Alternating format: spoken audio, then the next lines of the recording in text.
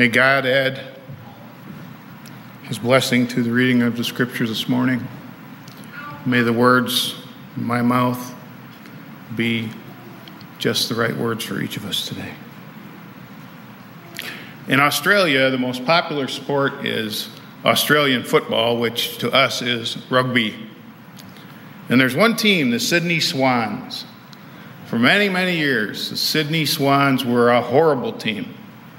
They had the worst record of any team in the league. They had the worst game attendance of any team in the league. And this went on for quite some time. And most of their home game seats would be vacant at every game. Then they got a new coach, and they got a few new players, and they began to build up some steam, and they started winning. As they started to win, people began to show up for the games. And before too long, they became a powerhouse in the league. The stands began to fill up. Now, I'm told it's almost impossible to get a ticket to a Swans game. Well, one Sunday afternoon, there was a game going on. The stadium was packed. And as the TV cameras zoomed in on various fans in the stands, one camera moved in on one gentleman who had a big sign in front of him. And he was waving it and grinning proudly. He held it up for all the world to see. And his sign said this: "I was here when nobody else was." The old story of fair weather fans who are with the team when they're winning and not with them when they're losing. But here was this one guy who wanted the whole world to know that even when things were bad, he was there when nobody else was. Well, our story this morning in the scriptures are a story of fair weather fans, I'd say. As he began to share some of the tough stuff, Jesus noticed some fair weather fans. As I said to the kids just a short time ago, they just thought that it was too difficult, the things that he was saying, and they weren't going to follow him anymore, and so they left him. Just a short time ago, they had wanted to crown him the king. They wanted his kingdom now. They weren't in it for the long haul. They saw it differently than Jesus did. And so that as they realized that they weren't going to get what they wanted, he wasn't going to give them what they wanted. They drifted away. Even some of his closest followers were losing their interest. John writes, "From this time many of his disciples turned back and no longer followed him." And then Jesus said to the 12 disciples, "You guys want to leave too?" Seems an awful lot of people are. And Simon Peter answered him, and he said, "Where would we go? You have the words of eternal life. We know, we've come to believe that you are the Holy One of God." Good old Simon Peter, impetuous, excitable, many times speaking before he thought. But he was in it for the long haul, not just when things were going his way. Peter sometimes got discouraged. After the crucifixion, he was ready to go back to fishing. And who could blame him? He felt terribly let down by Jesus. He had invested all of his dreams in this man. He'd followed him for a few years. And now he was in a tomb. But still, he was committed to Jesus. He sometimes showed weakness. We read about that in the scriptures, and you all know where Peter failed. Everybody fails. But he was in there, and he returned, and he was in it for the long haul.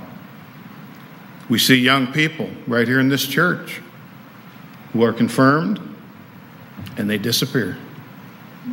It's like we graduated them out of church.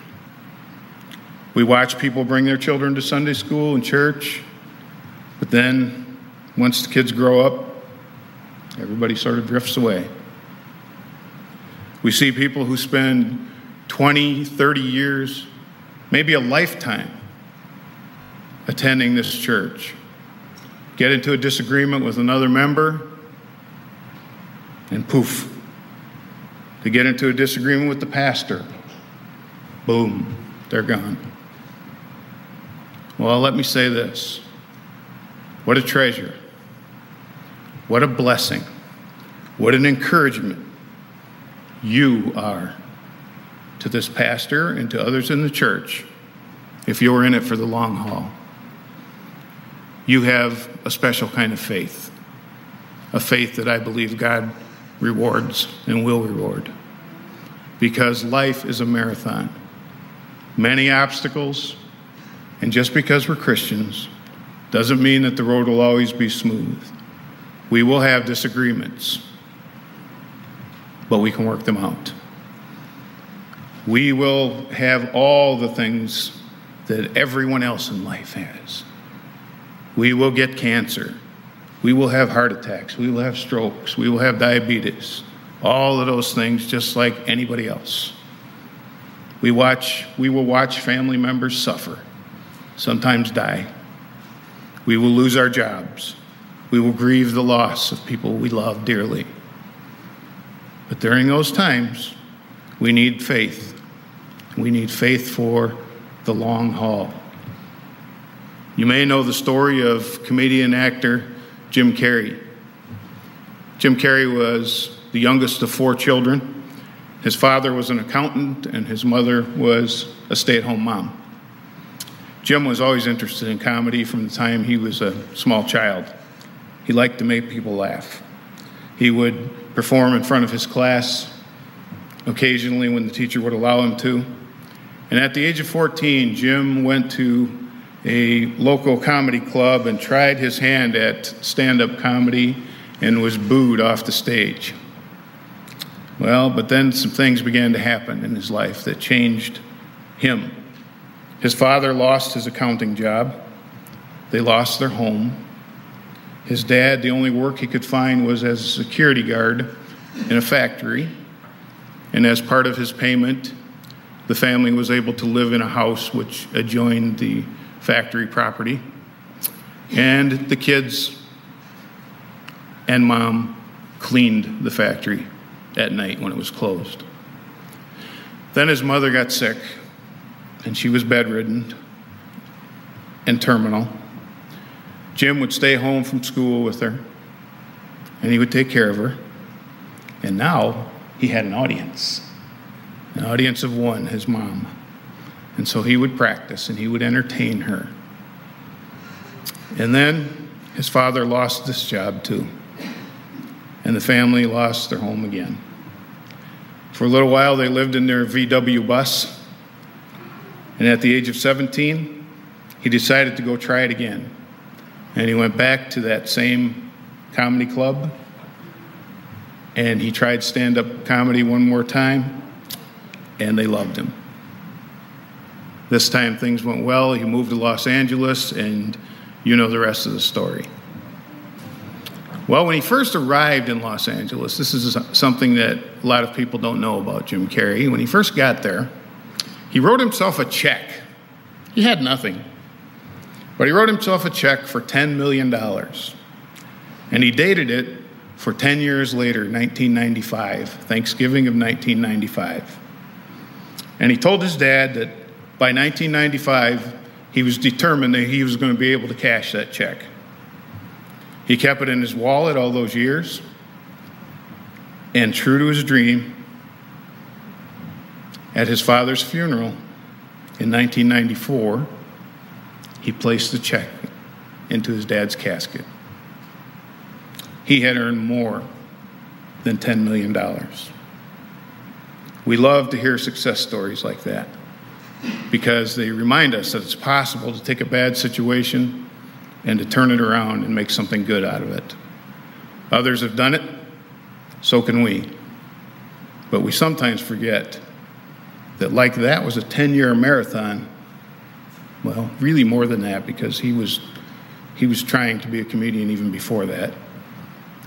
We forget that life is not a sprint, it's a marathon. And there are times when we need to just hang in there when the going gets rough. And what's most important in life is not how we begin the race, but how we finish. Many people are good starters. I'm a good starter. I am not a good finisher. I'll get a project going, and then you can ask my wife. I'll start a project at home, and I'm one of those, oh, look, a shiny butterfly is flying by. And I'll go run off to another project, so I'll have 3 and 4 and 5 things going at the same time. And eventually I get some of them, most of them done, but not all of them. I'm a good starter, I'm not a good finisher. And it's something that I've been working on all my life. You know, lots of us have talent, we have enthusiasm. We start off with this new project, it's going to be great, it's going to go like crazy. But then as time goes on, that good beginning sort of fades away and all the excitement's gone and it sort of fizzles out. And I think that's true about our commitment in relationships too. Our commitment to God. I think that happens sometimes if we allow it to. Our commitment to our partner, our commitment to our jobs, and in many other relationships in life, friendships, and so forth. The question is, how are we at finishing? And can we get better at finishing? There was a man several years ago who was stranded on a life raft in the ocean. It's a true story. For 55 hours, Robert Louis Watson hung on to the life raft. 55 hours. But then finally, after 55 hours, he could hold on no more, so he let go, fell into the ocean and drowned. While his partner, Greg Palmer, kept on hanging on. And 1 hour after Robert had drowned, the raft was spotted by the Coast Guard, and Greg was rescued. He had held on a little bit longer. He was saved because he was able to hang in there. Watson gave up too soon. Didn't have the strength to make it. I think this happens a lot. We give up too soon. We give up before the results are in. One man tells a story about the power of endurance. He says that when they were young, he taught his kids to enjoy running. And then when they got older, they taught him not to enjoy running. His daughter convinced him to run a 10,000-meter race. He asked himself, why did I agree to do this? So he trained, and when they got to the starting line, he asked himself that question again. There were 24,998 other runners in this marathon. They were in Milwaukee, and being in Milwaukee, there were some runners who were dressed as beer bottles, and some were dressed as, one was dressed as a bunch of grapes, another one was dressed as a banana. And the banana was walking around and shaking hands with everybody and having a good old time. And then the race started. And it got interesting. After about a quarter mile, he saw the banana and one of the beer bottles hanging over a fence, hardly able to breathe, not looking very good at all. After about a mile, there was no more laughing, no more chattering. Second mile, the only thing could be heard was, for the most part, was heavy breathing. And then after the fourth, it was quiet. At 6.2 miles, people were coming by one at a time, slower, and not too many of them were running anymore. They were walking. You get all kinds of people at the start, but that doesn't count. It's who finishes, and who finishes strong. And the disciples kept on going. When the enthusiasm fades, when the passion cools, when the numbers drop off, can we hang on? Can we finish strong? Finishing is what faith is all about. A year and a half ago, I felt like the race stopped. And I didn't know what to do to get it moving again. All I could do, and all any of us could do, was to exercise our faith and believe God for what God says. And here we are, a year and a half later, gathering together again in person. Finishing is what faith is all about. We're not finished, not by a long shot, but we're once again running. We were running, but it was slow. I said I'm grateful to those of you who are in it for the long haul, and I am. Some of you have been members of this church or attendees of this church most or all of your lives. You've seen pastors come and pastors go, and I'll go, and there will be another after me. You've watched the church grow with all the excitement that goes with that. And sadly, you've also watched it decline. You've watched the numbers decrease through good times and bad. You've been here. Some of you have had your own personal stumbles. You've gone through horrible times. Times of grief, times of disappointment. Maybe along the way you've made some mistakes.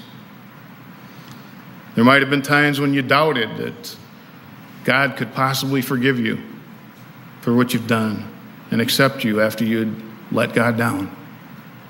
But still you hung in there.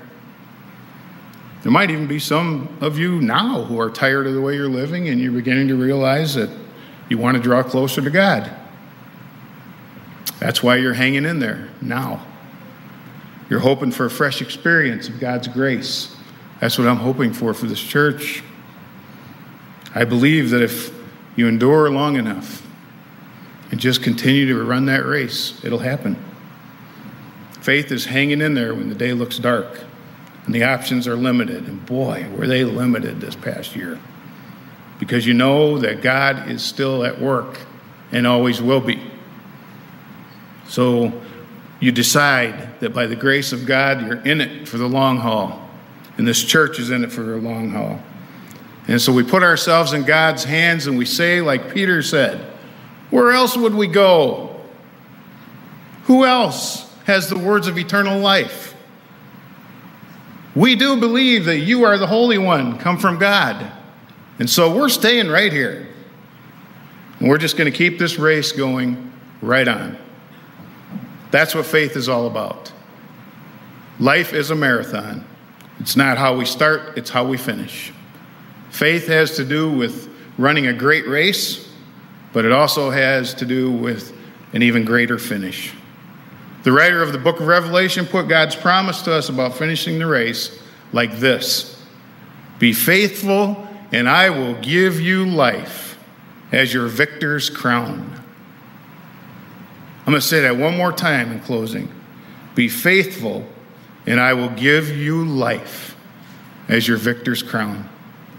Faith for the long haul, the kind of faith that changes lives. Thank you for being in it for the long haul. Amen.